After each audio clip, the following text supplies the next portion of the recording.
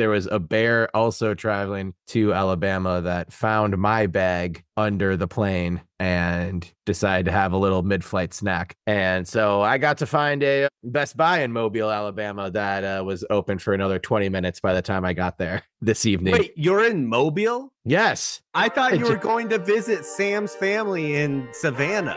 That was last month. Yeah. I We already talked about that. I had it queued up for JP to play 5 seconds of West Savannah by Outkast.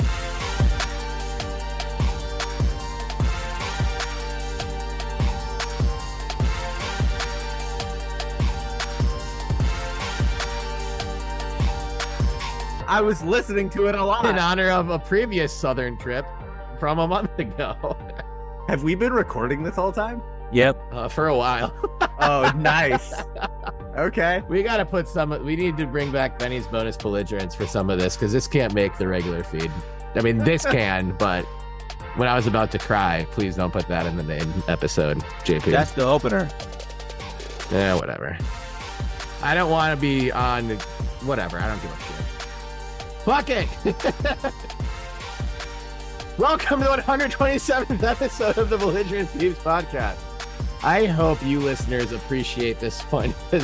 There has been more effort to even just get this one started than the 126th rendition of this stupid ass podcast before this. We really love you. We love you so much that I will spend money on a microphone that will drive me crazy in Mobile, Alabama, as a Best Buy is about to close to get you a goddamn episode on time. And hopefully this doesn't create too much work for JP. Something tells me it will, but that's okay. It always does. This whole thing creates work for JP. Yeah. That's Labor of love. And we love you for it, JP. Thanks, JP. Thank you. Well, now, I mean, I feel like this took away from the celebratory feel of the moment at hand. Never. We have 2 weeks to celebrate. I fucking hate you guys so much. I was just about to put a bunch of hype on the Niners, and you have to come in and just bogart the whole goddamn segment. The Niners are in the Super Bowl. Congratulations. That's it. That's all you're getting from me. Thanks. Did you have fun yesterday watching your little game? Yeah. No. Not the first half. Very stressful. The first half did not look fun for Niner fans. Yeah. Actually, this is a good story. Yesterday, my wife is on the classroom parent board or whatever for the mini-based class, and 2 months ago, they were told that they had to do a parent gathering, and every class is required to do one every single year. Well, we hadn't done one last year in kindergarten, so we were like, oh, this is new to us. Okay. And it's supposed to be that the priest of the school comes and like says some words, and then you get together and have dinner and drinks, and it's like a potluck. So like, I don't know, 6 and he days ago. started his prayer with "Bang Bang Niner Gang." No, actually a lot worse. So like 6 days ago, I realized that I'm like, wait, Annie, when is this thing planned for? And she's like, Sunday. And I'm like, at 3. I don't know if I'm going to be able to go. And she's like, you have to go. Like, I planned it. I'm like, all right, well, if I go, I'm going to go to be there to show face for the prayer, and then I'm out. I'm going home. And so I'm decked out in all my Niners gear. We go. This is my plan. Luckily, the family's house that we went to, they're Niners fans, so they put it on their big TV. There's other Niners fans there. There's other people who are just NFL fans with rooting interest. There was a Minnesota Vikings fan who just wanted to see the Lions lose because he was hoping that they would always be the bottom dwellers of the division and didn't want to ever acknowledge that they were in a Super Bowl more recently than the Vikings, which is a good argument. Raise a banner, Vikings fans. Yeah. We did it. So I'm standing there like totally decked out, and everyone, of course, I get all the comments. I'm in my Niners jacket. I'm in my kiddo jersey. Got my red Niners cap on. and everyone's like, "Oh, which team are you rooting for?" Right? Like it just for fun. But then the priest starts the prayer, and he's like, "Does anyone have a football team that they would like me to pray for?"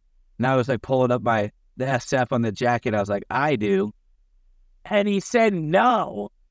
He straight up told me no in front of the whole class's parents.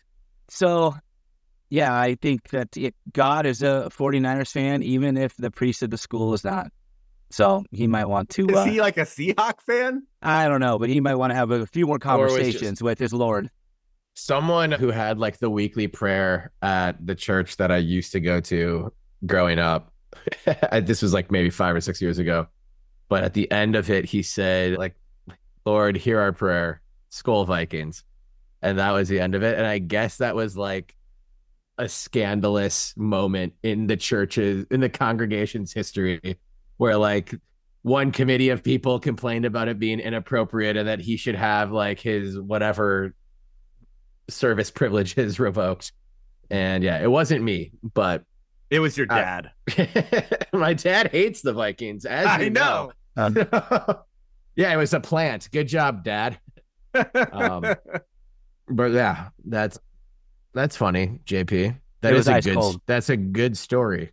Yeah, but I showed up right away, and everyone was like, "Ooh, you see the first half?" I'm like, "Yes, of course I saw the first half." Because we got there at halftime, and I'm like, "Yeah." Oh, that's terrible. That is the absolute last thing I want to do on an NFC Championship Sunday. I got faith. I know we'll pull it through, but the priest had no faith.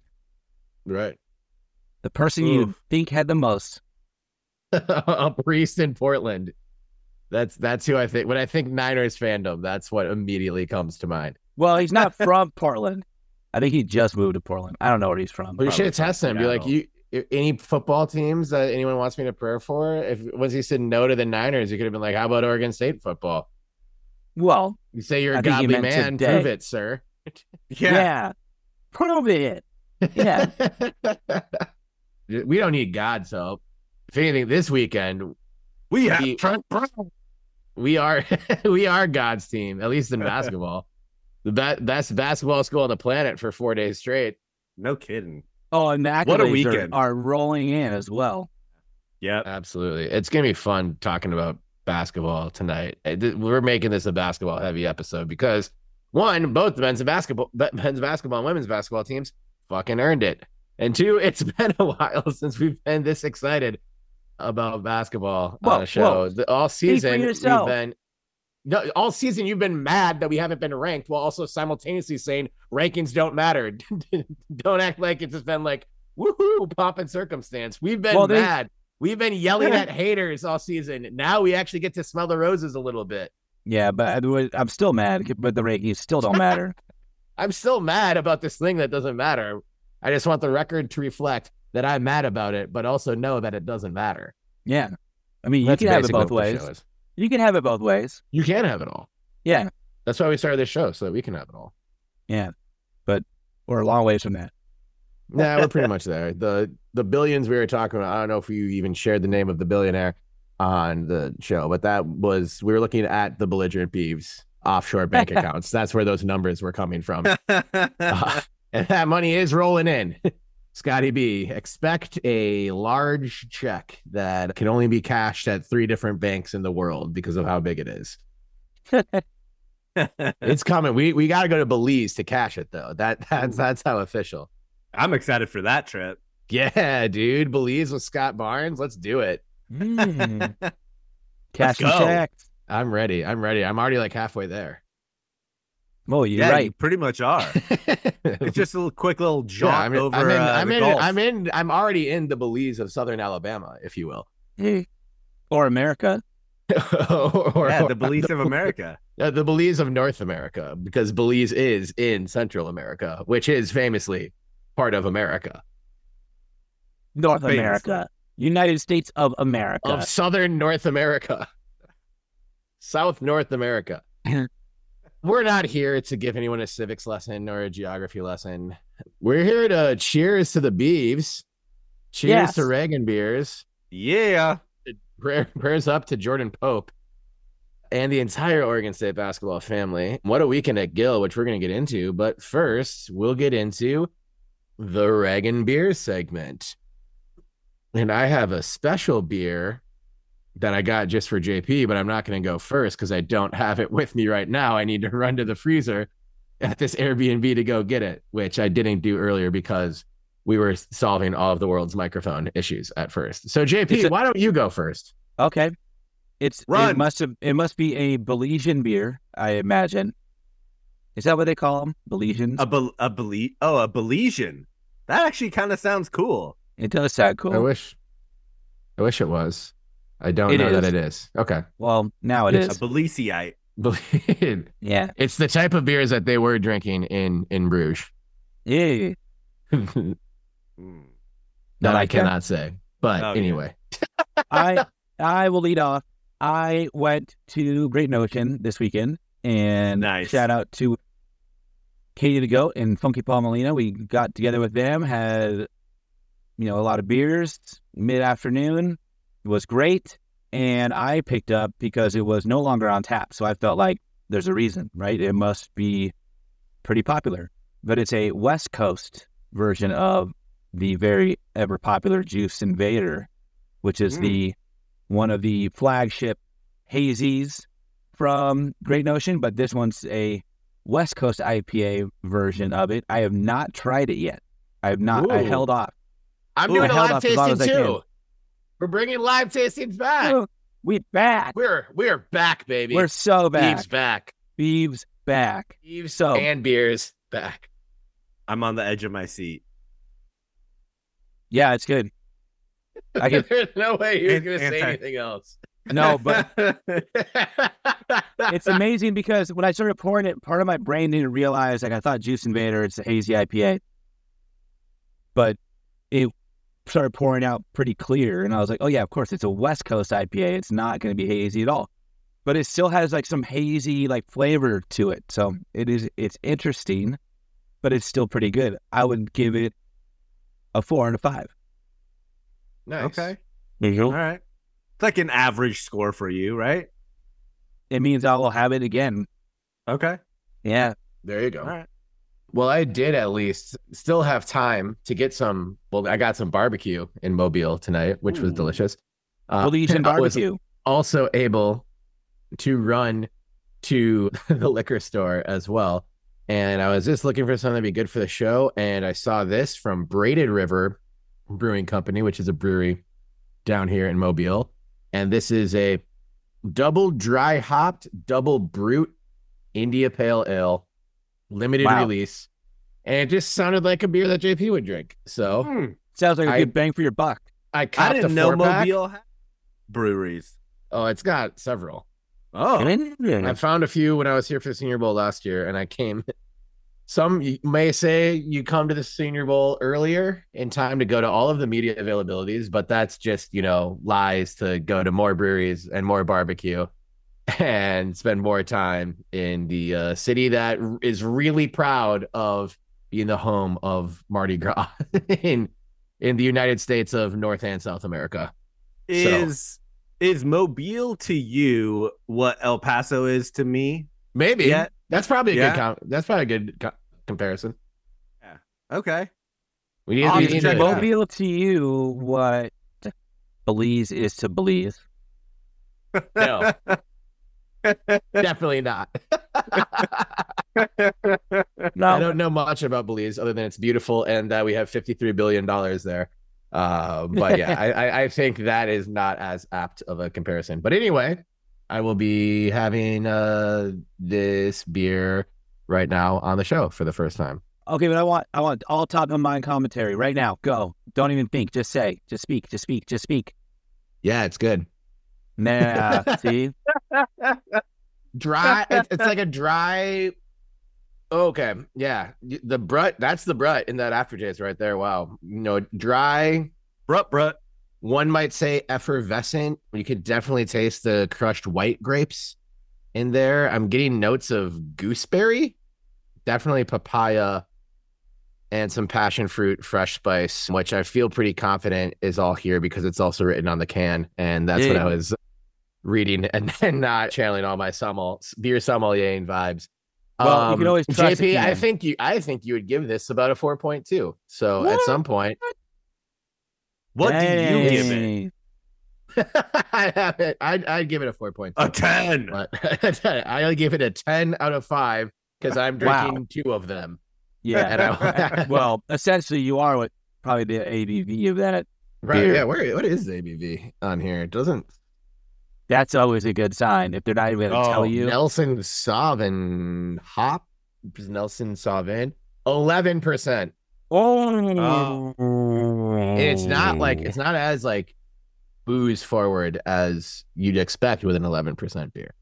So I like that a lot. I feel like a beer that doesn't have the ABV is kind of like a restaurant where it says, like, if you want to order crab, it's like market value. It's like order at your own risk. Yeah. Just drink it. Yeah. Just we're not going to tell you you how much it costs until your bill comes and it's already too late. Yeah. The bill is a hangover. Yeah. The worst kind of bill. I am just drinking kava tea again, but it is in a cool mug. Bears beats Battlestar Galactica. Mm. Did we make Bears Beeves Battlestar Galactica? Beers Beeves Battlestar Galactica. Was that ever a mug that we made? No, but I think it was a shirt. Was it a shirt we that just we made? said it. We just said it. We said it, and well, let's say it again. I think we should all say it. Beeves Beers Battlestar Galactica. Man. Finish it, Benny. You didn't. You just said the first. Beeves Beers Battlestar Galactica. Battlestar Galactica. You don't want to get tongue tied. I thought we were changing. I didn't realize we were changing beats. Beats, Beeves, Beers, and Battlestar Galactica. They say in the show, Dwight says bears do not eat beets, but maybe beavers do. They might. Well, the hungry beaver bet you they do. Yeah. Is this the part of the podcast where we look things up? Well, they like. I mean, they do like lettuce. So if they're gonna eat anything that's kind of grown in the ground, I bet they will dig up a little beet and enjoy one. Does he do type of beets that make you pull over and go, "Wow, I need this beet right now"? Those are the money beets. Damn. Well, that beet slaps. That beet slaps. We said that a lot in your in-room studio back in Corvallis, JP. Man, that beat so many slapping beats. so many slapping beats, man. Is that Irish or Jamaican? Is slapping a yeah. Why does everything I do sound like a leprechaun? I'm trying to sound like a Rick. No, it's a leprechaun. I love you, man. Great movie. And I love you guys. I love you, men. I love men. Let's go. Let's go. I love everybody. Dude. And I love basketball. We are raising this glass to Reagan Beers, to Jordan Pope, to Talia von Olhoffen, to Tyler Bilodeau, to Scott Ruick. Wayne Tinkle, happy birthday. Wayne Tinkle, happy birthday, Tink. Happy birthday, dude. I hope Wayne was able to have a few. Great birthday weekend. He deserves it. Yeah. More than anyone. And also, cheers to you, James Naismith, for inventing basketball, without whom we wouldn't have gotten to have this awesome basketball weekend. Oh, and it was awesome. Man. Thanks, pal. Great Canadian hero, James. Just a forward-thinking human being. I love it. Mm-hmm. I think a Canadian actually invented pretty much every sport we play. Maybe besides baseball. I think Canadian invented American football. I think they're credited. Yeah. they own basketball and American football. Are they included in our concept of where Belize of America is? Stop talking about Belize. Dude, they're the better of the two well-known McAfees lived in Belize. And he is the better of the two McAfees, and he murdered somebody. So, you know. Oh my God. We're getting hauled by the FCC right now before we even publish this episode. I'm getting back on track.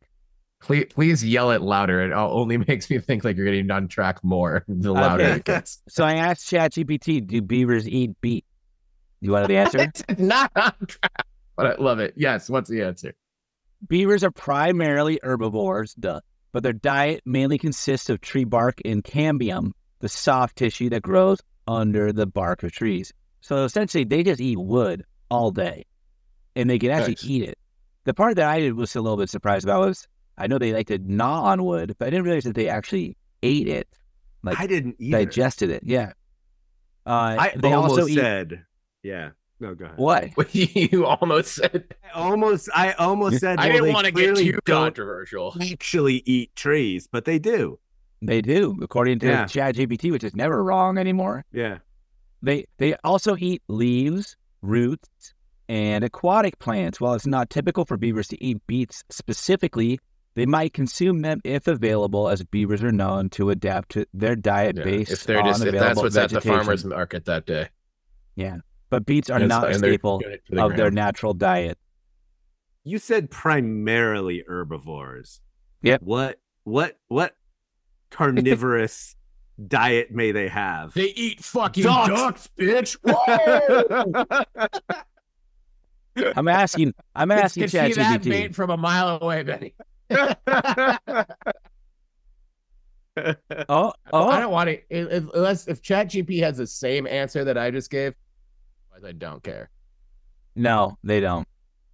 So just on the football field. I don't know what ChatGPT's pronouns I don't think are. they don't eat the ducks. They just kill them and then leave them for dead to set an example. Toss Like them in that their dam. You come in this dam. Like that poor man that was caught on camera being mauled by a beaver. Dude, that is crazy. Wasn't it? Were we? I That was didn't like see 10 that. years ago or something. Yeah. I have not seen this. What? There's a beaver killed a guy On camera. on camera. He filmed it. Killed him. He was He filming filmed the it. beaver, and then the beaver felt threatened and attacked him and eventually killed him. Yeah. It's fucked up. Don't fuck with beavers. The beaver's just like walking, like, horizontally through the frame. A lesson you Just- could stand to learn, George Kleofkov. Am I right, guys? Yeah. But then, like, it just stops and, like, turns his head at him and, like, what are you looking at? And he's like, oh. Yeah. Whoa. And then it just, like, sprints at him. Whoa. And then it's over. Yeah. Ooh. There's just too many. Like he ended up bleeding out, right? Like there's Yeah. just so many flesh wounds from. Like their teeth are like fucking razors. Yeah. Oh So, man. Yeah.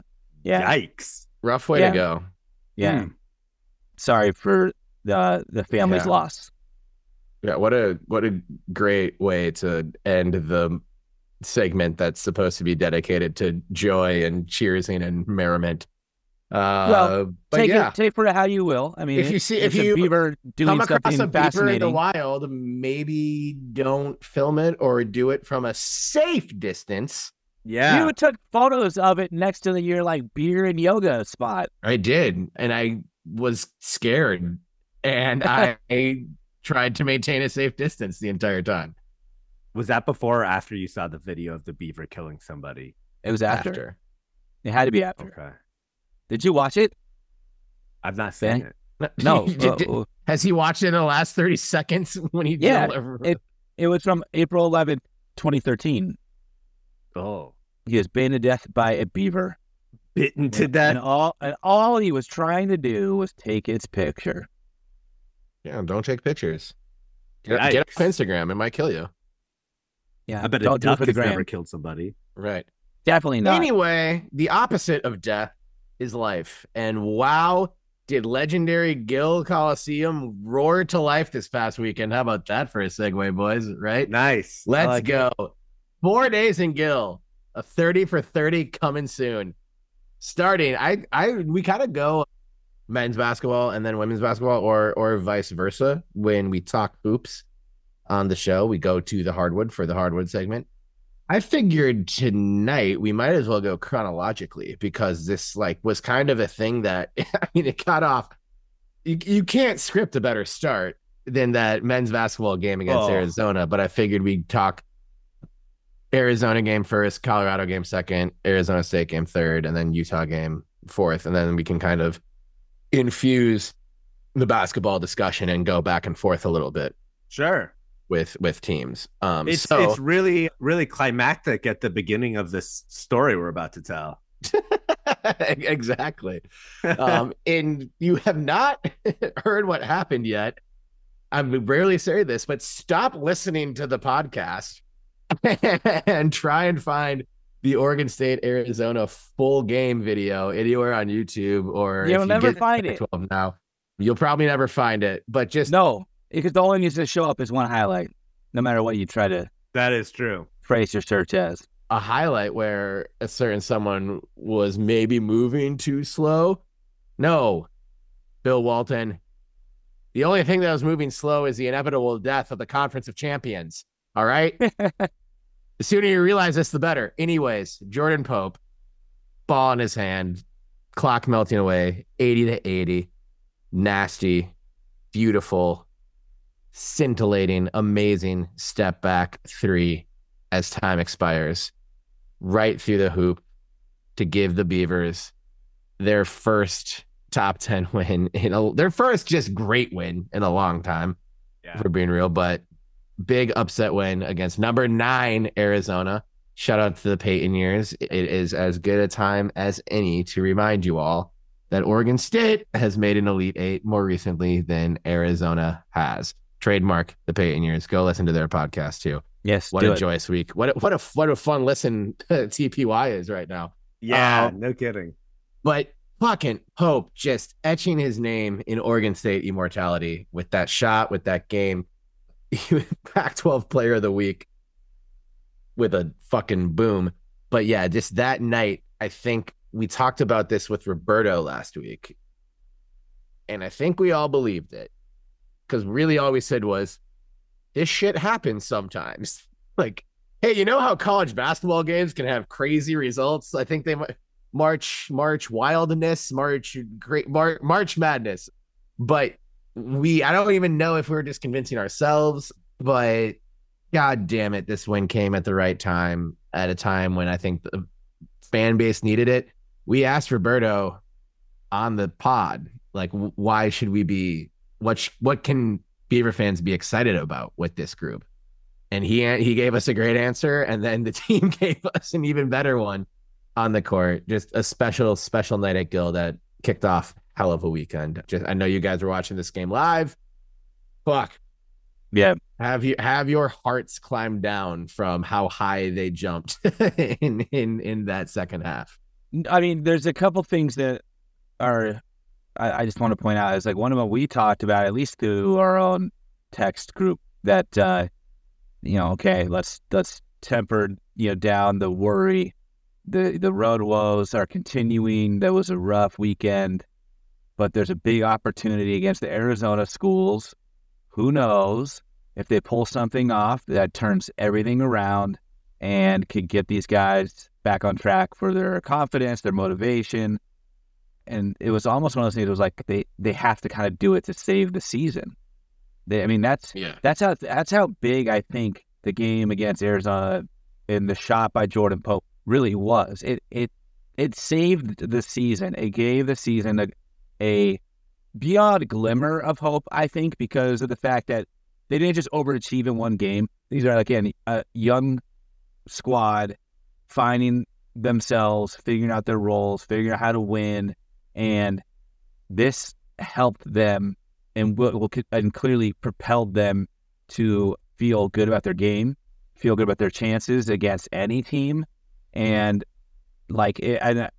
Arizona hasn't been stellar all year. They were still ranked in the top 10, but they did go out and win against Oregon the next 2 nights later. Did. So and let me just point, I'm just gonna put my finger in their schedule and see what date I come to. A random game against random. Oh, and look at that! On Thursday, November 23rd, they beat the then 21 ranked Michigan State Spartans by a score of 74-68. That is just a random game that I happen to point to here on the show live. And you can point to a random game in Arizona's schedule to build that resume if you'd like to. That's just a game that I randomly, totally coincidentally happened to find in that. Sorry for interrupting, JP. Please continue. No, it's all good. They also beat Duke. At Duke. They did. Yeah. Earlier this year. Same squad. That another game I could have brought up, but again, I randomly selected this game on November 23rd, which happened to be against a school in East Lansing, Michigan. Yep. But yes, they did also beat Duke. They beat Duke. So don't feel too bad, Spartan fans. No. But feel a little bit bad. Yeah. So The shot, though, I think what made it so much more spectacular, besides how important and impactful that victory was and how it all came down to that final play, was, I think, the excitement that it was a buzzer beater. We haven't had one of those that meant that much since Stevie Thompson was on the floor. Mm-hmm. And honestly, for most people who had to recall any sort of buzzer beater that left a lasting impression on them, it's going to be Stevie Thompson's, one of his. Yeah. Well, really only one of them, I think, was at the buzzer. But it's going to be a Stevie Thompson game winner. And that was a while ago. It's been a long time since we've had something like that to celebrate. And I mean, I was so impressed with that game. I was really, really excited to see how they continued to claw back in the second half, that they didn't just give up and chalk it up to, well, they're the better team. They're ranked higher. They'd be better opponents. And like, this is just what it is. And that's what I think is really special about this team, is they're not just accepting the status quo. I think that the faults that they have could be a variety of things. It could be maybe sloppy play. It could be inexperience in youth. It could be coaching. You can chalk it up to all of the above if you want to at any given point. I mean, that's kind of the nature of any program. But what I really, truly think is it's not that they aren't driven.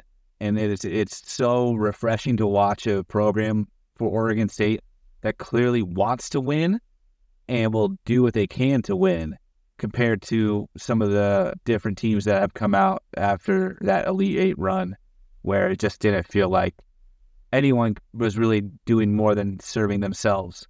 And this is clearly a very close-knit team, and a team that is driven to be successful as a unit and not as individuals.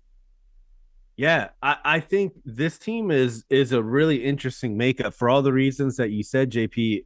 It is a team that you can't really figure out where the baseline is, because it feels like they've overachieved in a lot of areas, including Thursday night, and they've underachieved the week previous, right? And so I think what this team needs is that reassurance to know that they can not only win games, but that they have a true home court advantage. They're just a different team at home, and that they can win big, close games against teams that are looked at as being superior to them.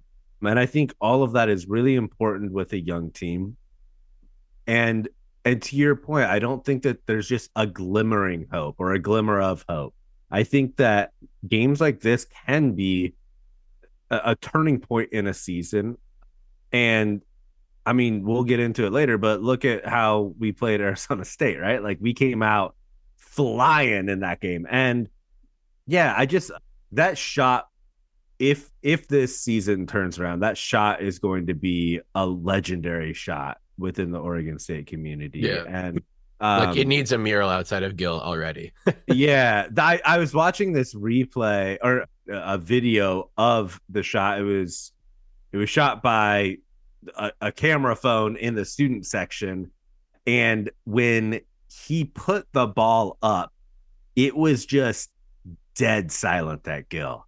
And it seemed like it took forever for that ball to hit the bottom of the net. But it's just one of those shots that, like, you see in the movies, right? Where it was the jab step, pull back. It was all just perfect. Yeah. Storybook. Felt slow motion. It felt slow motion. And I don't know, like, you see those shots in March Madness, right? Like, yeah, you're just like, those are so crazy. Like, something like that is never, ever going to happen to a team that I watch. And that was as close as I can remember to something, not just a buzzer beater, but a buzzer beater in the way that it was done. The fact that it was done against a top 10 team at Gill, like, it was just, yeah, it was storybook for sure. You got the feeling with the way the crowd reacted too, that this was maybe this team's last shot this year. Not necessarily, like, you can certainly come back from a loss to a top 10 team. Like, there's no shame in that. But I was impressed with how big the crowd was, like, how engaged the crowd was throughout. And I think if you show up to Gill and you lay an egg against Arizona or something, like, I think that was maybe your last chance to keep the crowd in it for like the long term. Yeah. And that was a sort of like Beaver Nation being like, hey, we're still here. We still believe. Last weekend, let's just flush it and forget. And they really rose to the occasion and took advantage of that belief. And it created a beautiful moment because, I mean, so many of these things, like what this means for the 2024 Beaver men's basketball team, we don't know. But it still creates something that like people will look back on and be proud of and be happy to talk about. And that's not nothing. I'm not trying to say all is forgotten and we're a basketball school now, but that's not nothing. And I think for people who hop on Twitter after every single loss and say Pope is for sure gone, like we have to burn it all down, like who cares what Tinkle's buyout is? Like this can be a building block, and I'm not convinced that he won't stay and try to, make the most of this. It was amazing. Anything else on Thursday night specifically before we continue to work our way through the amazing happenings of the weekend? Yeah, I would say just real quick, I think this was the second highest, at least official attendance number of the season. Nice. Only given away to the game against SC, which I think had that slight hint of celebrity associated with it, given Bronny James being in town. So, yeah, I mean, after a tough weekend, we won that game too. So, yeah, look what happened. Show out. I mean, we'll figure out the road stuff soon. We got 2 road games in LA this weekend and 2 winnable road games. 2 winnable. Very winnable. This whole conference slate is winnable. Let's be real. And let's win all of them for this one last trip through the Conference of Champions. Bill Walton. Oh, God, let's get Bill Walton on the pod. Did you guys see that story? No, I saw that there was a story, but I didn't read it. Terry, did you see it? I have not read it yet. The big red story that he had a flat tire. Bill Walton had a flat tire trying to get from Corvallis to PDX, and so instead of on his bike or his car, on his car, yeah. Bill Walton would bike from Corvallis to Portland, though. Yeah, he would. That's not anything that's crazy. Yeah, so you check out Dashiell's article about it. It's awesome. I've been meaning to read that, but I haven't gotten to it yet. It is really just like it's just a nice, fun story when most of college sports like takes itself way too seriously at this point. To have something like that written up about, after the game, that was clearly an exciting ending and a massive victory for the team for this season. But yeah, he had a flat tire. So in total Bill Walton move, instead of calling, the car rental company or his car insurance company or roadside assistance, he calls Oregon State's athletic department, and they're trying to figure out how to help him out or get him up to Portland. And finally, one of the staffers is like, I'll just drive you. We might as well. We're already running late. I'll just take you. So he got to sit in a car with Bill Walton from Corvallis to PDX, and just them in the car together for 2 hours chatting it up, which would be just the most incredible experience. Yeah, that would be so fun. Dude, I love Bill Walton. Yeah. He is one of my all-time favorite. He might be my favorite, commentator. Uh-huh. Yeah, I think he is. Doesn't take himself too seriously. It's a lot of fun. It's a nice reprieve from what's become kind of like a almost militarized in a sense, matchups between teams with everything on the line, and everything is so important, and every play is so critical. And then Bill's just sitting there. And then you have telling stories about the rivers and how they flow, and the fish in the rivers, and the animals along the shores. Ranking Thanksgiving sides during feast week when he does 6 straight games at the Maui Invitation. I picked strawberries with Jerry Garcia in Strawberry Canyon. And when I was there, Mike Riley came down and said, "We never lose in Strawberry Canyon." And I said, "You get him, Mike." Again, but last bit on Thursday, but maybe just in general on men's so we can talk, of course, about there's the state game. We're going Thursday, Friday, Saturday. I know. You were but peeing or something. Yeah, I was peeing.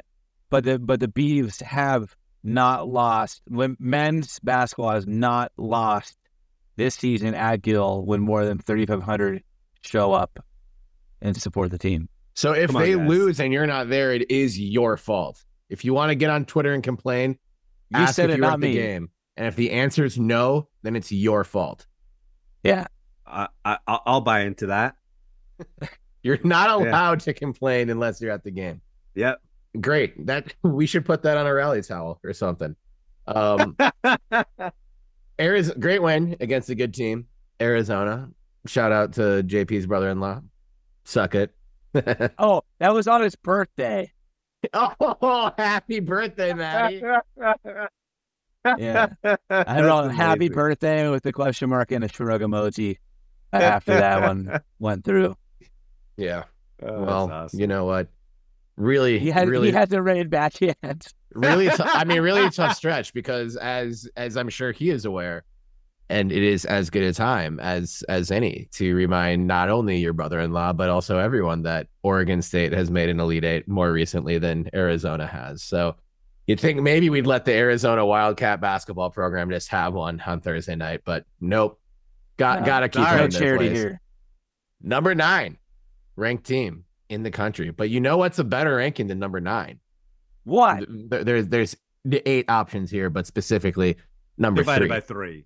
which is Ooh. what the Colorado Buffaloes women's love basketball math. team It's and science. their fantastic point guard Jalen Sherrod, who will probably be an All-American this year, and she is a fun, exciting player, but did foul out, and much of that was because due to this is where I want to start this game with. I'd say being outplayed by a true freshman from Medford, Donovan Hunter, who we have been high on this podcast for a long time. And now I think the whole basketball world is high on Hunter. Career high 16 points, most of them in the first half. And then her shot kind of went cold. But even when her shot went cold, just provided so much pace, so much energy, is just such an orchestrator. The ball never gets stuck anywhere when she's on the court. Yeah, I was her poise as a freshman is like, I mean, honestly, I don't think we saw that since Talia came in as a freshman and, well, as an early enrollee and somehow like looked like a veteran on the court. And that's what Donovan does as well. Right. And I think the biggest encouraging sign in this game specifically, like we've won games on like powered by Reagan and Tamia before, obviously, and you know Talia has absolutely done her thing, but we really dictated the tempo in the backcourt. Like I think Ann Schatt said it perfectly. Like it's normally Oregon State's bigs that are doing the heavy lifting. In this game, it's the littles. Not that any of those players are that little, but I think Talia, Donovan, and then AJ Murat for sure. Murat, I want to give a special shout out to because in the first quarter when we were down 18-9, it kind of looked like it was going to be that kind of game where just the number 3 team's going to not coast, but like have that sort of 6 to 10 point lead at all times. And when it was 18-9, we were just really looking for a bucket. And then AJ scored our last 5 points of the quarter, including a nice buzzer beater on a dope move down low with a corner 3 as well. And then at the end of the first quarter, we were down 20-14. It's not like we went on any kind of crazy run, but like that was a huge little moment there to maintain striking distance. And it was like when we need a big bucket, you know, AJ was there all night. And if this whole backcourt gets going and is commensurate with the front court, like watch out, because there's not a ton of offensive weaknesses then when the whole team is humming. And they certainly were on Friday night. Yeah, well, and I think the offense is certainly worthwhile to look at, but the defense is, I think, even more. I mean, holding Colorado to under 40% shooting and 18 maybe not field goals, their fewest field goals made in a single game this year. Right. And yeah, I mean, we've talked about it on here before, but you win games in the nitty-gritty ways, and you win the rebounding battle against the number 3 team. You know, that's a good way to put a winning strategy together. I mean, I think the thing that sticks out to me is that this team is just fearless. And they were not fazed by top 5 team coming into Gil. They weren't phased by getting down early. And to me, that shows signs of a team. Well, let me put it this way. If a team's going to make a run in March, you want a team that's fearless, and you want a team that has the grit that these girls do. I mean, I don't know how many people follow Talia on Twitter, but she backs it up with her game, but she shows how she feels, and it is a fearless sort of persona that she has that I think this team feeds off of as well. So I think this game shows us a lot more so outside of the game, though, of just what this team is made of and sort of what the future can hold for them. Yeah, and to add on about Talia, like, it's not even just like what she posts publicly on Twitter, but it's there's her leadership and her fierceness and her drive are permeating this team, and it's created a culture. I think that it has created a culture for the program that they had kind of lost. Not to say that they had started kind of settling within their success, but there was definitely a little bit of a lull in having the same kind of drive that some of those earlier Ruick teams had, making it to March Madness and Sweet 16 and Final Four. And I think she's bringing that back in a way, but she's also doing it in a really humble way.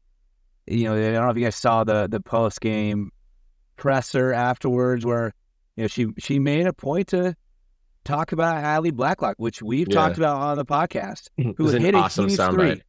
Yeah, that was my favorite moment of the the game for sure when Adley hit that. Yeah, and again, I think anyone who watches the team knows that she is capable of doing that, and also again has the fierceness, has the belief, doesn't second guess herself. Just launches if she needs to. If timing's right, she takes smart shots. And kind of, it's funny, in a way, I feel like Adley reminds me of Clay. Just like zoned in, all I want to do is hit buckets. I just want to hit this three. The noise isn't going to faze me. The playing time or whatever is not going to faze me. Did I just sit for 10 minutes? I don't care. I'm fresh off the bench, and I'm going to hit my first three when I get a look. And she could do that in points, though, where Ruick is putting her into the game to make that kind of impact, because he's clearly calling on her to come out and be like, we need you to come out there and just not think about what you're doing and just shoot the threes that you're capable of taking. And she's responding, and that was a big moment, and Talia recognized it. And I just think that kind of attitude as from a leader is so important for this team. I mean, this is a team that is so deep, that is so fearless, that has very few holes, that has somebody else that they can rely on at any given night if somebody's not, up to, their full potential for whatever reason that might be. That they're gonna be dangerous come March. I mean, if there's still be no overlook by rankings that don't matter. But that's fine. I don't want to be recognized until we're cutting nets. I would like to be recognized, but I also want to cut nets.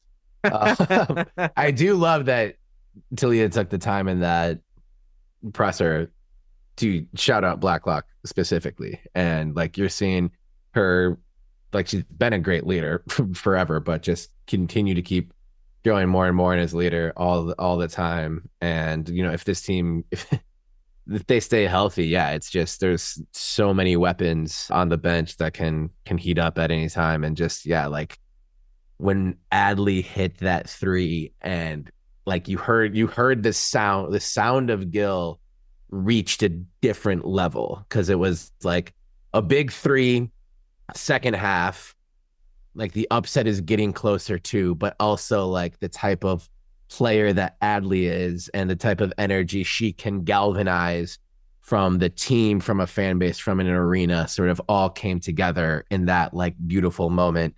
She needed it, had been in a little bit of a shooting slump. Hunter had been in a little bit of a scoring slump herself too, but it's like, that's what basketball is. It's a game of runs, and you're going to break out of slumps, and they just stayed with it. And the result was amazing. I was like, almost just like after the fucking Arizona game on Thursday, I was just like, man, like I hope we didn't like use up all of our good juju just for that. We've got 3 more big games coming up, and it was almost kind of like there it doesn't always happen where like a men's basketball schedule and women's basketball schedule is like in conversation with another.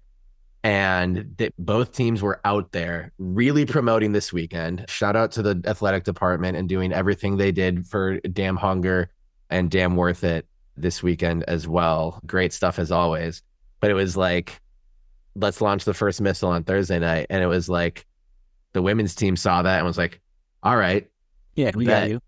Yeah. And then launched another one.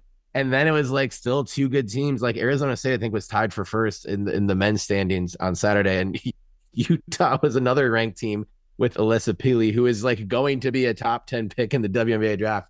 We can get into those two games now as well. But it was just like, I mean, I felt like that was not even like asking for too much or whatever, but like that is like everything you can dream of going into a weekend like that in just like the 2 days going into it. And then they backed up everything they put down in the Saturday and Sunday games as well. Just great shit. Benny, it looks like you really have a point you want to get off your chest. Well, I mean, I just have to say, like, in the Arizona State game, what's going to go sort of under the radar in this whole weekend that would have been a headline in most other weekends was Tyler Bilodeau's absolutely monstrous dunk on some poor kid from Arizona State. That was... I was going to say we have to talk about Tyler Bilodeau. We absolutely have to. Yeah. Well, I think, you know, with the Arizona State game and the Utah game, well, I obviously the upset on Thursday, I don't even know if I call Friday an upset with just how the teams, how the talent on the teams. And after Sunday, Talia tweeted too, like, at what point do we stop calling it an upset? Yeah, right. I think that's a good question, Talia. I think maybe right now.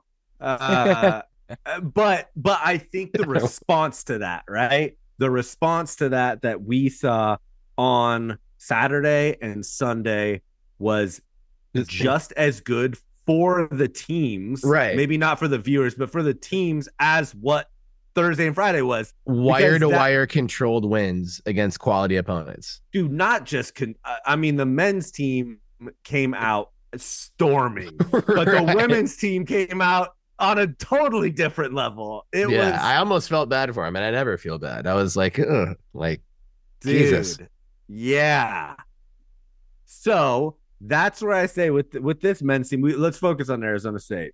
The men's team, I really think that could be a turning moment. That Arizona last second shot could be a turning moment for this team, because we saw what they did against Arizona State, who you mentioned is not a bad basketball team. They're a good basketball team that we just made look like, I mean, we made them look like they were not a high caliber basketball team.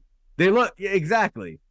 So yeah, that game just speaks volumes to the team, the cohesiveness, to Tinkle and his coaching staff making sure that these kids' heads were in the right mind. I mean, think about it this way: like, the men's team has not gotten any recognition. Definitely not nationally, and really not locally even. And so there's one podcast that has, and it's not us. Right. And so you go from playing games in kind of a half-empty gill, not hearing your name outside of Wayne Tinkle yelling it, like, to all of a sudden being the number one play on ESPN, to ESPN having to talk about you because you just upset a top 10 team. Like, that is a recipe to get your head sort of inflated and your ego inflated as well. And so that's why I say, like, what happened to Arizona State is, I think, almost better than upsetting Arizona. Yeah, I think it's more about just the continuation of the momentum that was built. Yeah, like not being like, well, we did that. Cool. I'm exhausted. Let's just rest our laurels for the rest of the year in memoriam of that exciting game. Like, we gave the fans, we gave the program, we gave our coach, we gave ourselves something to hang our hats on. We're good. I mean, especially turning around 2 days later to have to play a tough Arizona State team. Yeah. So to come out and to use the momentum as like leverage to propel yourself to start off that game on like a 15, 14, whatever point run, whatever it was, that in itself tells me that this team was just kind of looking for itself, looking for the confidence, looking for the belief. And we know they have this plenty of talent. They have that team could put something really special together. Yeah. At some point. We've witnessed turning points like this in the past with a Wayne Tinkle program. We've seen him and the staff start to really understand rotations, assignments, matchups, play calling, and put the right players in the right positions to make a big difference when they're comfortable doing so. And I think that's been a big missing piece over the last few years that's now potentially coming to fruition. I still need to see some road wins. I need to see the road wins. Fair. I need to see them do this without the fans cheering them on. Because I get it. When you've got 4,000 people, feeling like they have your back and they love you and want to see you do something incredible, you're going to want to show out. But what happens when you have the opposite? I don't know with this team yet, and that's my only hesitation to say that this could be a very fun March for the men's team. But they also haven't had the chance to go on the road since they've potentially turned this corner, which this weekend could have been.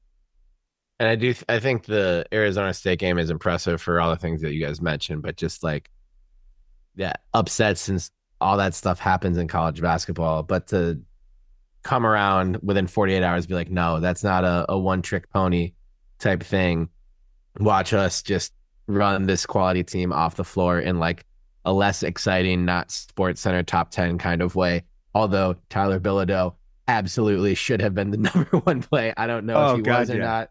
But so shouts to Jordan Pope, who is the Jersey Mike's James Naismith Player of the Week award. Jersey Mike and James Naismith, two of my heroes. Specifically, we mentioned Naismith earlier on the show. Jersey Mike, underrated sub. I think it's a great sub. Good. It's maybe so good. I think Jersey Mike's has maybe become my favorite like chain sub shop. Easily. I will never eat a chain sub shop sandwich. You guys are gross. What? Yeah. You grew up next to one of the best delis in the world. Can you see me down here? I'll eat that. Can you see me down here in Mobile on your high horse, JP, all the way from Portland? Get out of here. No, I only see Belize. Won't eat a chain sub shop? Fuck off. I won't do it. Well, Belligerent Beeves has officially gone bougie, corporate, sellout, fuckwad. Corporate. Sorry, listeners.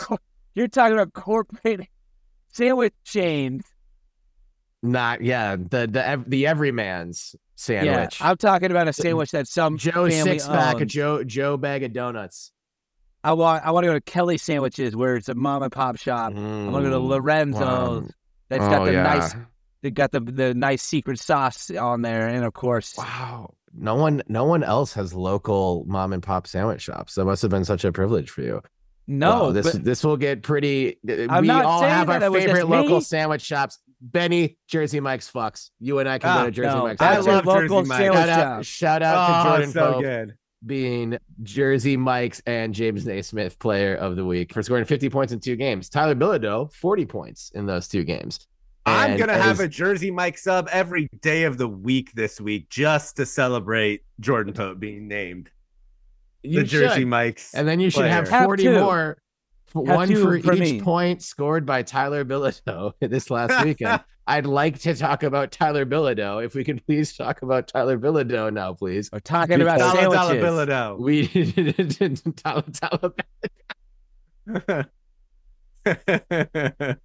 Tyler. All right. JP, make a shirt that says Tyler Bilodeau in a sandwich shop. Yeah. A local sandwich shop, though. Yeah. None of this chain nonsense. Whatever. But Tyler Bilodeau emerging as a real number 2 threat on the offensive side of the ball for the Beavs, which is just, what this team has been looking for for a while. We've had it in spurts from other players, but I think Bilodeau is really, really emerging as an absolute threat with the ball in his hands, attacking the basket, shooting the ball well, shooting free throws at a good clip. The emergence of Tyler Bilodeau unlocks another level with this team. And I'm with you, JP, on this, where I'm not ready to be like, oh, get ready for a special March now.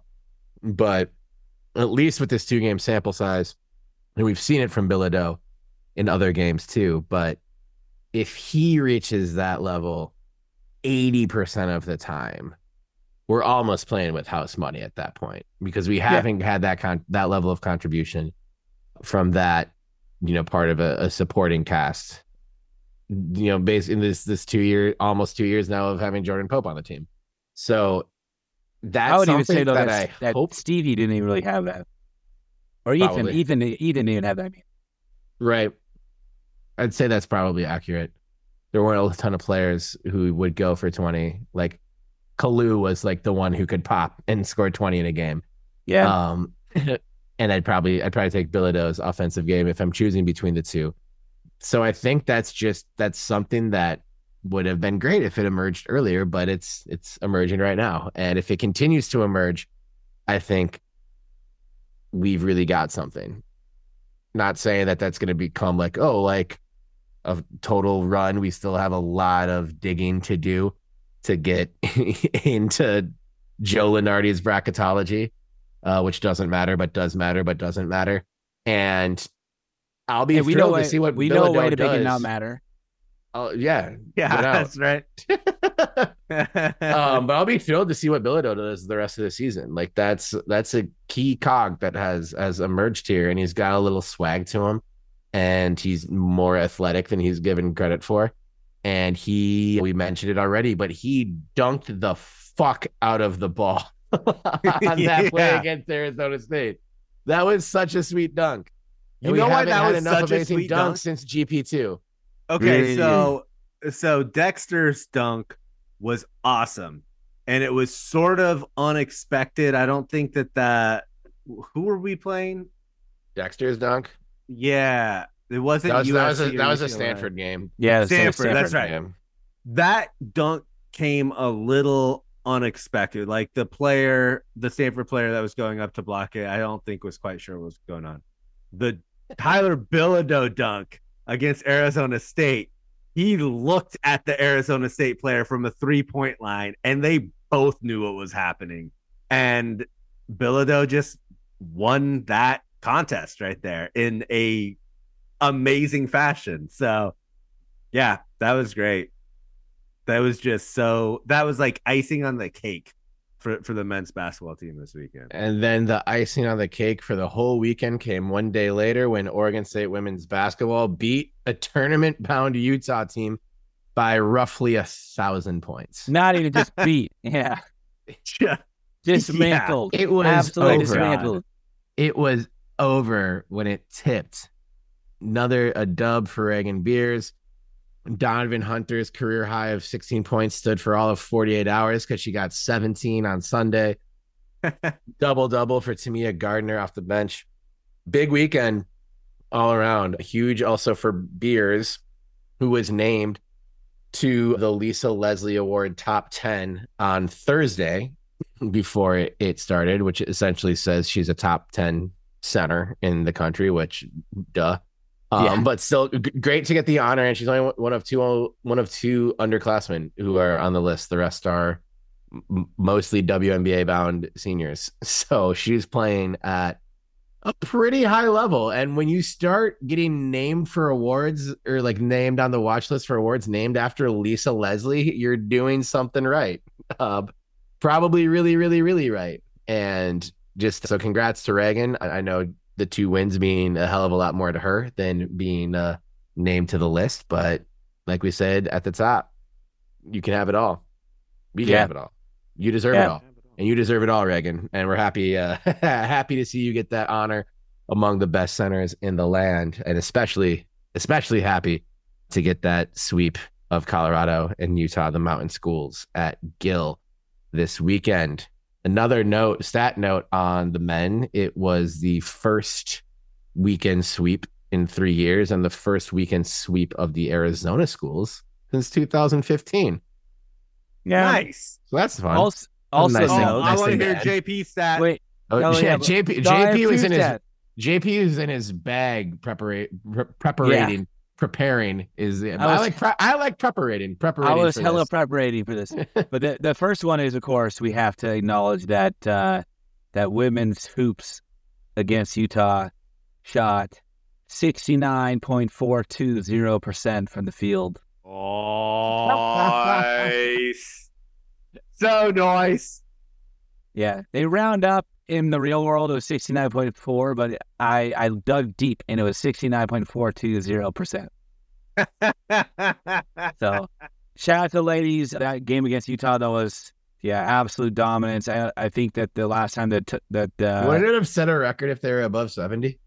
I'm glad they didn't. Yeah, they this missed is way their cooler. last 4 shots or something. They would have set a record.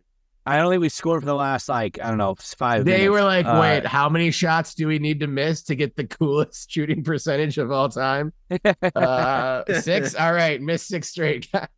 But we were, it was like, I don't know, in the first third of the first quarter was the last time that the score was tied for that game.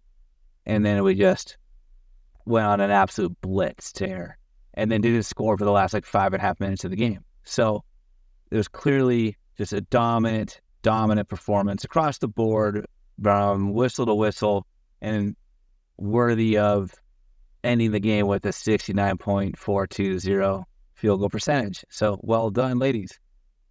I wanted to address this. Well done. We're so proud. We could not be more proud. Yeah. Of all your accomplishments this weekend, that one was number one. Hang the banner with the percentage to the third decimal power on the banner. So this is a little bit more general, but still on topic. And this question has been posed on social media, and I never found an answer. And then, hilariously, Benny said he looked for an answer, but gave up relatively quickly. His attention span did not allow him to look beyond this last weekend, and so when was it? He was very curious about the so-called best double weekend ever at Gill Coliseum. And everyone has their own, objective opinions. Like, well, I was, there when they did this or this and broke this streak or beat this team finally or whatever. But I wanted to look at it factually and be able to measure the best weekend ever at Gill Coliseum for men's and women's hoops. This is men's and women's hoops. Okay. Important qualifier. There is an asterisk on ever because, unfortunately, the record books anywhere on the internet, it was a challenge to get any sort of game by game statistics prior to 2002. They don't like making that easy to find. I was able to find statistics back to 1998.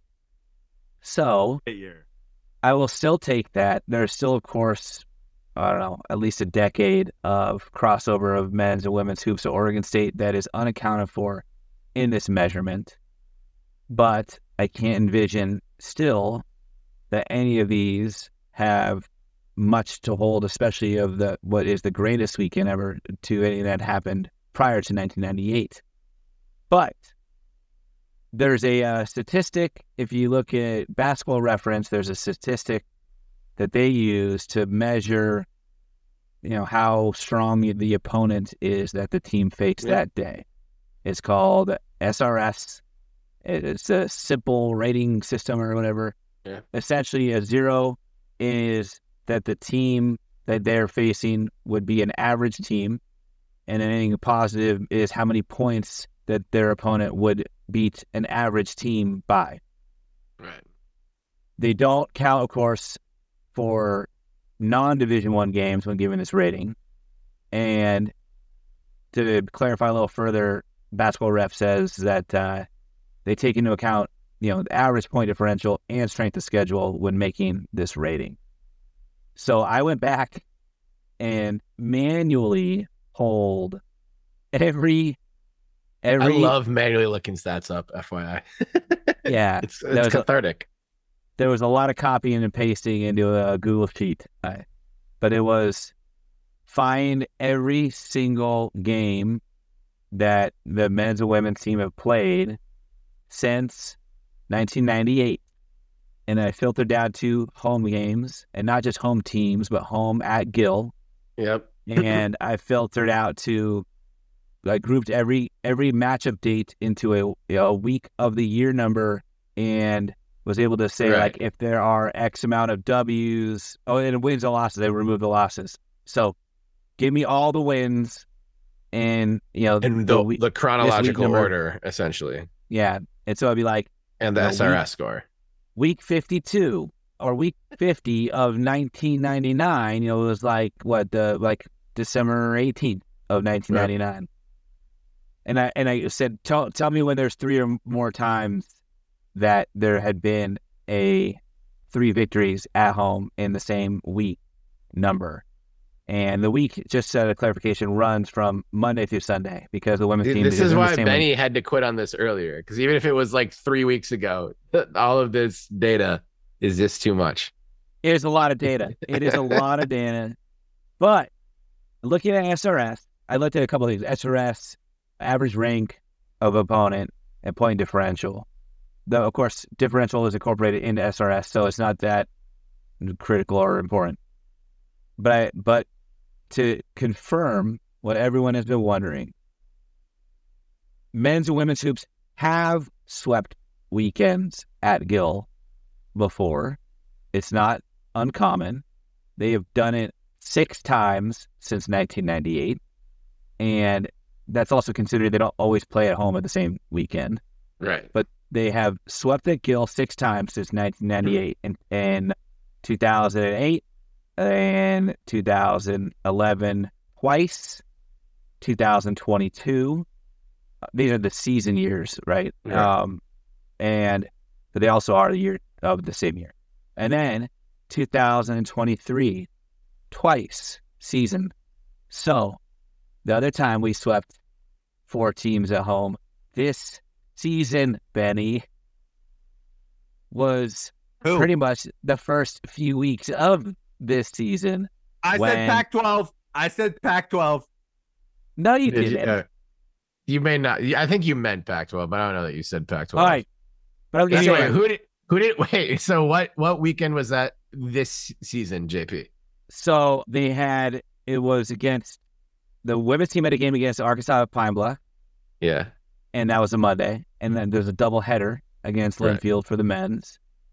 And then the men's team played on Friday against Troy. Right. And then on Sunday, the women's team played and beat Villanova. Okay. That's Monday to Sunday, though. That's not 4 straight days, which I know wasn't necessarily part of the prompt, but. Well, yeah, because that's impossible to find. I mean, that's clearly never happened. Sure. But I'm looking at in the same scheduled week, 4 wins. Yes. 4 home games. Has it happened? Yes, it has. It's happened 6 times. Most recently in early November. Literally this basketball season. Yes. Yeah. I understand why it went under the radar. The average. the average. Linfield. What's the SRS on that Linfield game? Yes. So there was no SRS on the Linfield game, of course, because they are not Division I. Right. The only opponent that had an SRS above 1 was Villanova, and it was almost 16. So essentially, Villanova would beat the average team by 16 at that point in this season. What about some of the 22? So 2022 was, again, in November. Right. The thing here is there has not been a conference stretch of 4 games in the same week at all where men's and women's have won since 1998 at the earliest. So that hasn't happened, at least in the last 26 years. Yeah. That's important to keep in mind. Yeah. 2002 was pretty much the same time frame, early November. The women's team played Hawaii. They beat Hawaii. Then the men's played Tulsa. We beat Tulsa. Women's team played Seattle. We beat Seattle. And then the men played Florida A&M. All of Benny and I's favorite cities. But the combined SRS of that weekend was minus 36. What? And what was the combined SRS of this weekend? The combined SRS of this weekend, 93.59. Let's Jesus! go. Wow, Yeah. That's way higher than I would have guessed. Yeah. Is Colorado women's the highest SRS? They have to be, right? Utah was actually the highest SRS. Utah. Wow. Okay. They Yeah. haven't played really well. So Utah's SRS was 32.87. Arizona State for the men's game was 6.07. Colorado's 28.57. And then Arizona was 26.08. So really, the women's victories were a lot more impressive when it comes to the quality of opponent. Of course, they were both ranked and understood, but by a lot more than I had actually envisioned, given I know there's been a lot of kind of shuffle amongst the top 25 in women's hoops lately. So I was like, maybe this is just all, posturing from preseason stuff that's kind of carrying through, and some teams are just starting to fall out. But they didn't give Colorado a shit before the season started. Right. Yeah. So the women's team beat a combined 61.4 SRS. The men's team beat a combined 32.15. But if you break it into an average, it's still, by averaging out all four games, the average SRS is 23.4. Still the best 4-game stretch at Gill ever for non-conference or conference, and definitely the only 4-game stretch at conference ever is in 1998. Since 1998, because we don't have all of that number for pre-1998. Yes. So looking though at, this is where I found a little caveat for the best weekend ever, or best week ever, I guess, at Gill. And this is kind of combining men's and women's hoops, but men's is involved in this one. So shout out to our ladies. Shout out to the 2018-2019 Beavs women's basketball. They were good. In February, from February 18th to February 24th, they played 3 games at Gill. That was a 7-day stretch. Opened against number 2 Oregon, who they beat by 5. Mm-hmm. Then that was the last top 5 win at Gill until this past Friday. Yep. Then they came back around and beat an unranked but still quality opponent in SC, and 2 days later beat another unranked but even more quality opponent in UCLA. So if you combine their SRS rating and you divide it by 3, we love numbers. Numbers are beautiful. We do love numbers. That actually gives that weekend an average SRS of 25.89, better than the teams and victories of the teams that they beat this weekend. So, in my mind, the greatest weekend or the greatest week of basketball Gill Coliseum since 1998 is owned by women's hoops on the 2019-2020 season. Were there any men's home losses that interrupted that week, or were they on the road? Good question. I don't think that they were home. So they must. Because if they were and they lost, then it kind of takes a little bit of the magic of Gill away. But if they weren't, then you're probably right. Or at least you have numbers that back it up. So, yeah. But I think it's, the original question was weekend and consecutive days. And God damn it, we all should have been there for all 4. Yeah. No. Yeah. When you first said caveat, I thought you were going to be like, unless I bring the Oregon State gymnastics team into it. I thought you were going to do that too. I was just waiting for gymnastics to be like, And then Matty Dagan did this on the floor, and it was the greatest thing that ever happened at Gill Coliseum. The men's team was on the road during that time, by the way. They Perfect. were on an Arizona tour. Oh, Thank God. oh, how'd they fare? No, Not actually, good. never mind. I don't want to know. This is a positive episode, Benny. We had, like, in the last 25 years, we haven't won in Tempe, so that I already told you how that came wet. Dude, so is it crazy to you guys, like, beating a top 15 team at all is, I mean, should be looked at with not amazement, but it's a good win. The fact that you beat them 91-66, incredible. Yeah.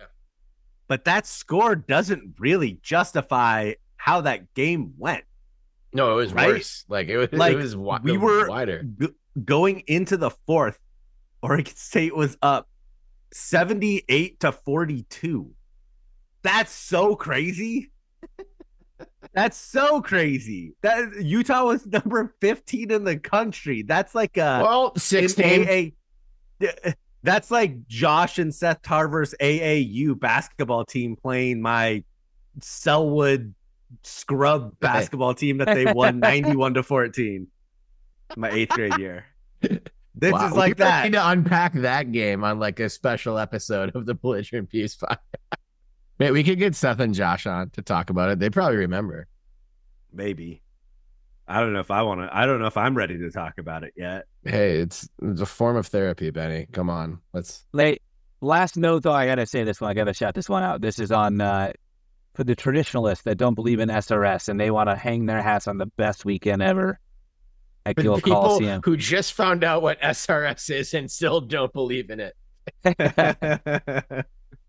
Well, I got one for you. Point differential, right? Everyone loves a good point differential. And since 1998, the largest margin of victory averaged out over the course of a given sports week for basketball, men's and women's, at Gill Coliseum in victory was in 2000 when the women's team closed it out by beating University of Wyoming, and they beat them by 17 points.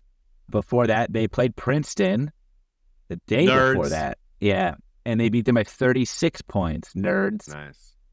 And then the men's team, the 2000s men's team, had some dudes, and they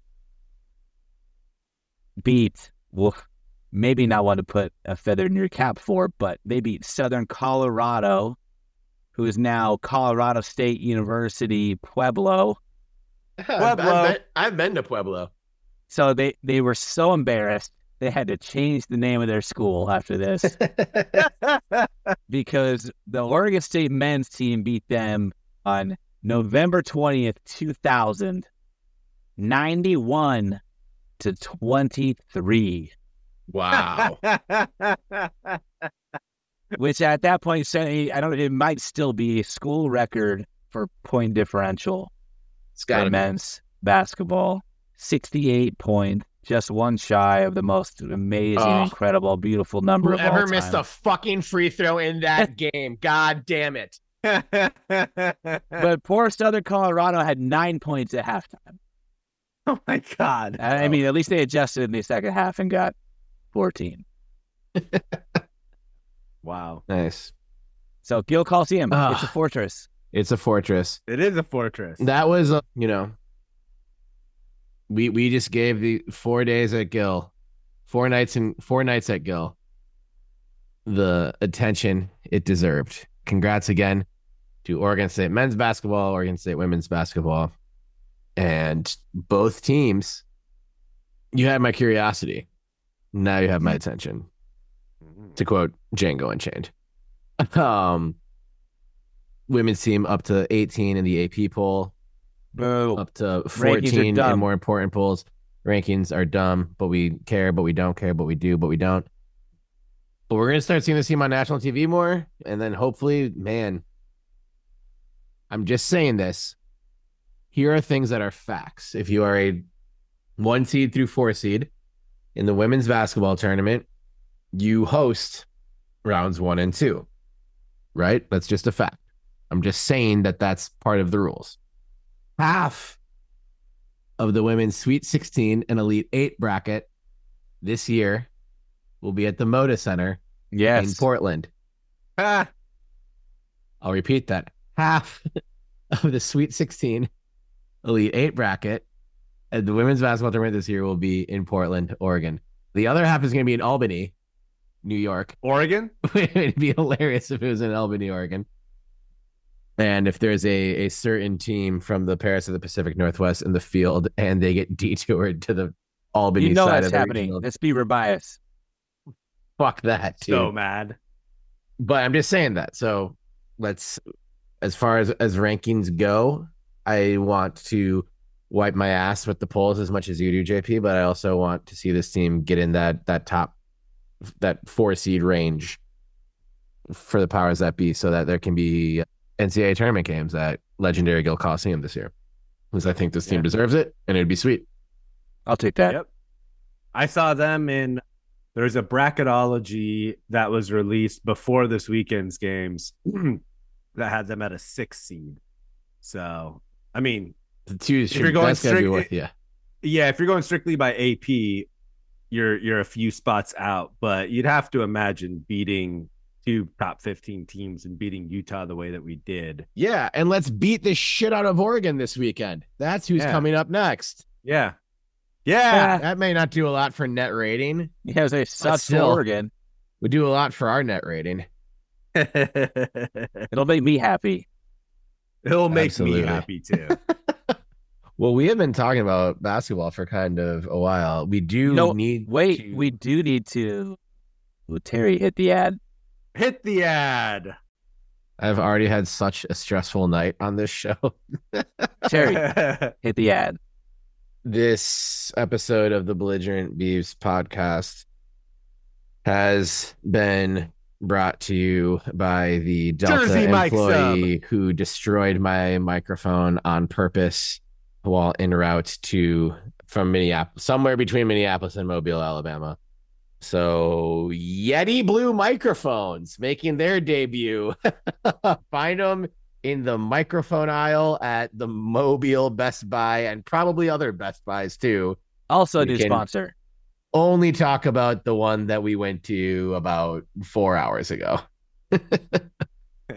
And it is now after midnight Central Time. So if I'm supposed to do anything else with this bizarre hit the ad campaign that I'm weirdly a part of, I don't have the energy for it anymore. No. I also don't have the energy to do more than one more segment. So I'm going to throw it to baseball, and maybe we can let that be that.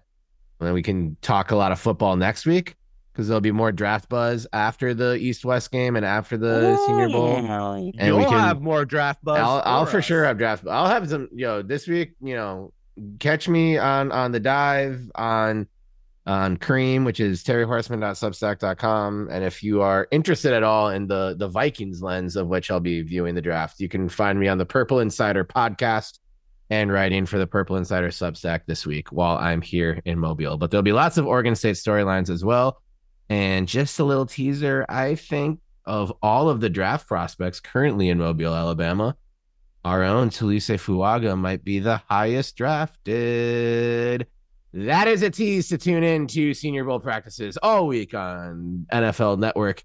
I will be joining Daniel Jeremiah and Bucky Brooks on NFL Network at 5 a.m. Just kidding. That's not happening. That's a dream come true. But I'll be down here.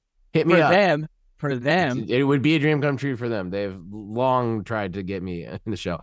Baseball, the Diamond. Let's talk. We got to talk baseball. This was an expected move, but now that it's official, I think it's worth talking about and at least thinking about and maybe gazing towards the future a little bit. We're obviously gazing towards the future for this year, this 2024 baseball and softball season. Of course, Oregon State baseball, I think, got another honor. Someone ranked it. Like, they keep, every time I see a preseason poll, it's like they're ranked 9, they're ranked 7, they're ranked 5. Baseball America, I think. Baseball America called them 5. 5, yeah. So, I called them 1. I call them 1 too. Rankings don't matter. We don't care, but we do care, but we don't. Anyway, more accolades for this year's baseball team. It's going to be a fun year. We're very excited. Next year also could be a fun year. Oregon State baseball is officially playing 2025 as an independent. They had a deadline to let the West Coast Conference know if they would be joining them for the sport of baseball. They informed them that they will not be and will be building their own schedule as an independent baseball program for at least the 2025 season. This seemed to be kind of, written in the wind a little bit, like seemed to be the way we thought this was going to go. Now that it's here, I think we're kind of unanimous among Beaver Nation in that it's the right thing to do. If there's any program that I think can lean on the weight that it's built of being an independent, I think baseball is the one that certainly can do it. It's got a chance to put a pretty fun schedule together. I think, there probably is a happy medium of just scheduling a gauntlet and, making sure you're still like putting yourself in the best situation to get a record, to get, a top seed in the NCAA tournament. But it's here. We're an independent.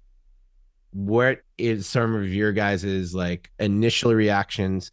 What excites you about being an independent in baseball in 2025?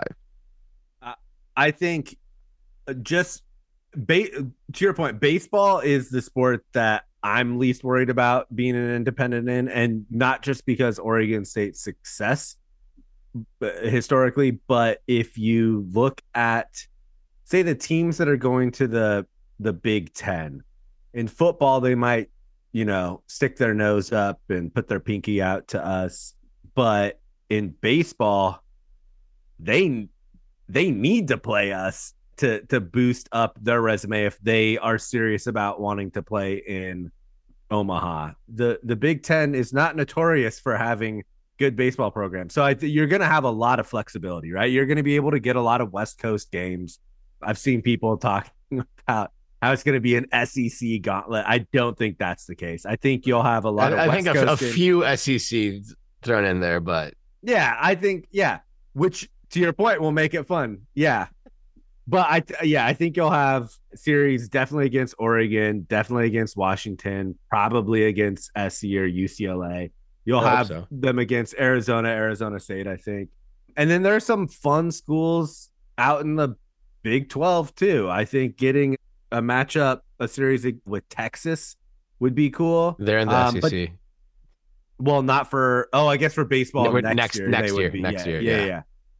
And I think it's going to be fun. Right. I really do. There's just so much you can do. You're not going to call up a school and have them not take you seriously if you're Oregon State. They can get anyone on the phone that they want to. Exactly. At least to like try and set something up. And I think these big programs across the country, like they have something to gain by coming to Corvallis for this. Yeah. In a way that is not as quantifiable when you're talking about a home and home football thing. Right. You mean that they have something to gain in terms of like, well, like LSU coming to Corvallis, like, because these teams they want to have the best possible resume when there's hitting the end of the year as well. Yeah. And I'm not saying that like we would have any reason to like fear it or whatever, but like I know LSU would try and get us to come down there. Probably LSU is just the one popping in my head because we've had battles with them in Omaha, in Baton Rouge a lot. Yeah. I think LSU, like they'd talk probably in circles about money or whatever, but I don't believe LSU has come to Corvallis recently. And that would just be, that would be great for college baseball, just for like to drive interest. But then also you're trying to put your best possible resume together and get good games, especially like maybe earlier in the season when conference schedules maybe haven't started. Like I think there'll be more interest in coming to court, and especially just with baseball travel, because it's a series, because you play 3 games. It's not the same as coming to Corvallis and like getting your whole football team lodging in like McMinnville to then bus Teresa and play 1 game. It's not the same kind of ask. It's not the same kind of logistics. And I think it would be early in the season. I don't know because of weather, but Yeah. I think all those. I think LSU, Tennessee, Notre Dame, Texas, like all those schools that we butt heads with in Omaha. I think we were gonna play Arkansas in the regular season this year, first game since that 2018 series. That's in Corvallis, right? No, it's a tournament that is Down in Surprise. It's not in Surprise. It's the one after that. In It's on some warm Texas. weather spot. But like, we should do that one year. We should go down to Surprise and just catch some games. absolutely. Well, we'll see how long those keep happening. I'm not surprised, but like, I just think like, yeah, it's. I think it'll be cool for the sport, cool for Oregon State. Not ideal because we want to be in a conference, but I think a very fun, unique baseball season will come from all of this madness. It will be fun. I won't be surprised if, speaking of surprised,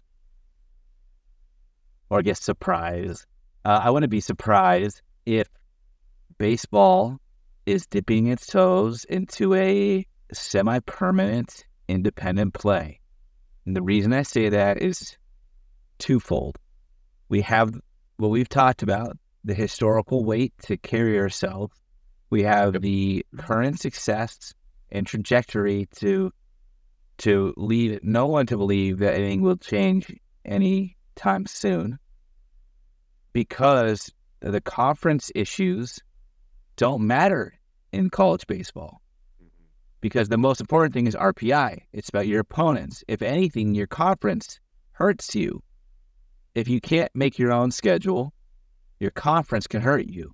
Because if your quality of opponent isn't good, or the rest of your conference is getting smacked around by you, and they're not doing anything else out of conference, then your conference victories look like nothing.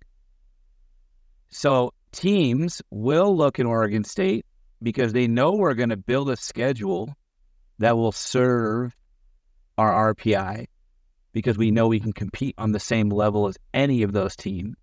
Yeah. And they're going to want a part of that, because even if they lose and our strength of schedule is high, it helps their RPI, and vice versa. So going to LSU, sure, let's mutually benefit each other. We'll go there this time around. Next time we need you, you come to us. Because no matter who loses, if both teams are playing elite competition, it helps boost the resume. It helps boost RPI. And they're much more likely to get in to the tournament than playing in the WCC. So, go ahead. Next year in Surprise, is this going to be us and the three other teams that make it to the national semifinals of the College World Series? Like, it's just going to be a sick schedule with banger after banger after banger.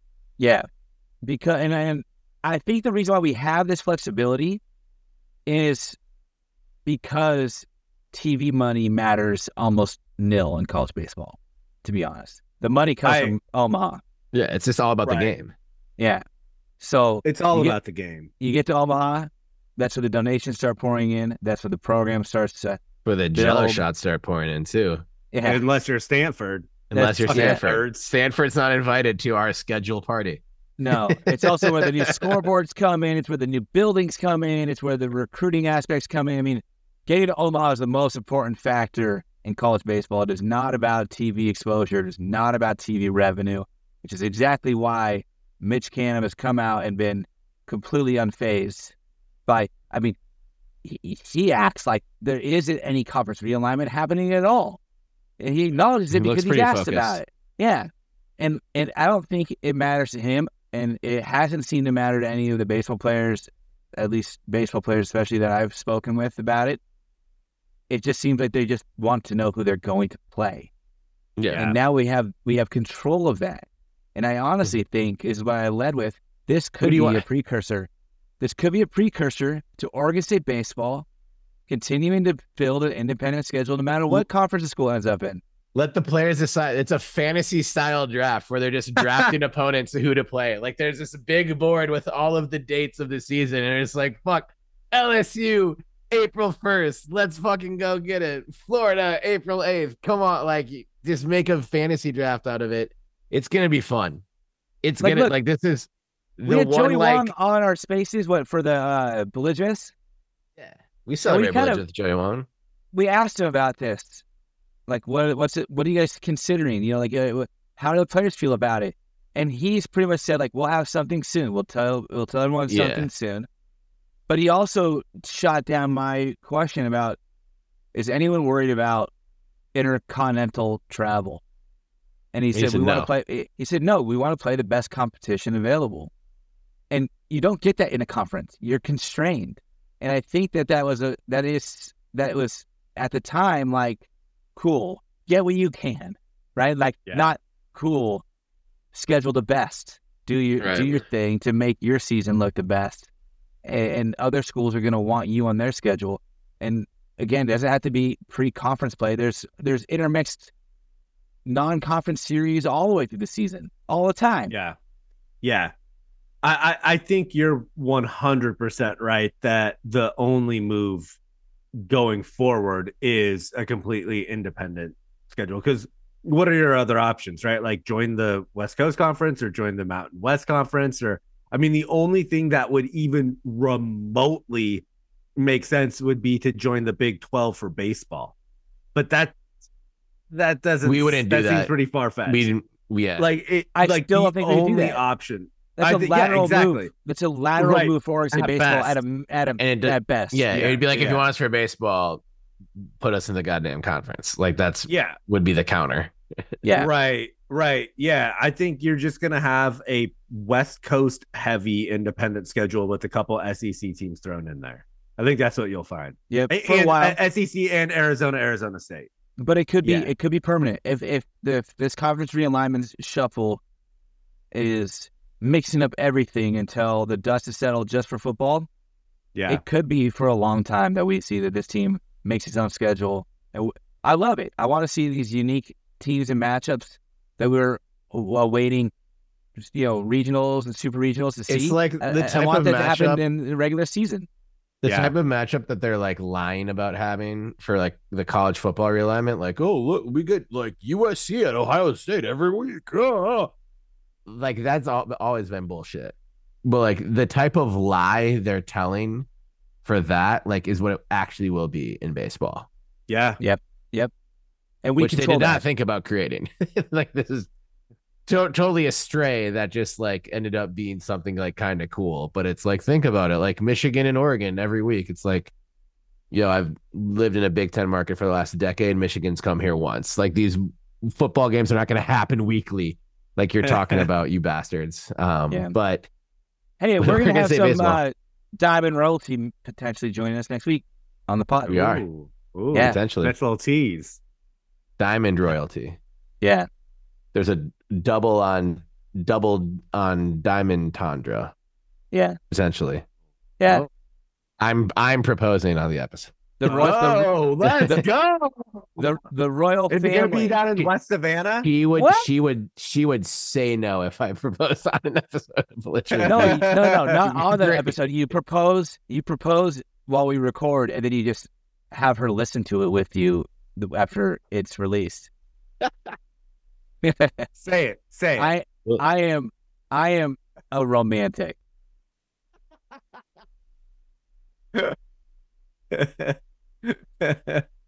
You certainly are, JP. Yeah. Definitely the romantic of our podcast, and I appreciate that about you. Yeah, great tease. Great tease for the baseball and potentially softball talk for next week, and just great tease in general for the future, for the rest of 2024, the year of love of the Belligerent Beast podcast. It is like a strip tease. We also have our clothes on. One for your ears and not for your eyes. Strip tease for your ears. That's often how they describe our podcast. It's like if you could hear strippers but not see them. Yeah.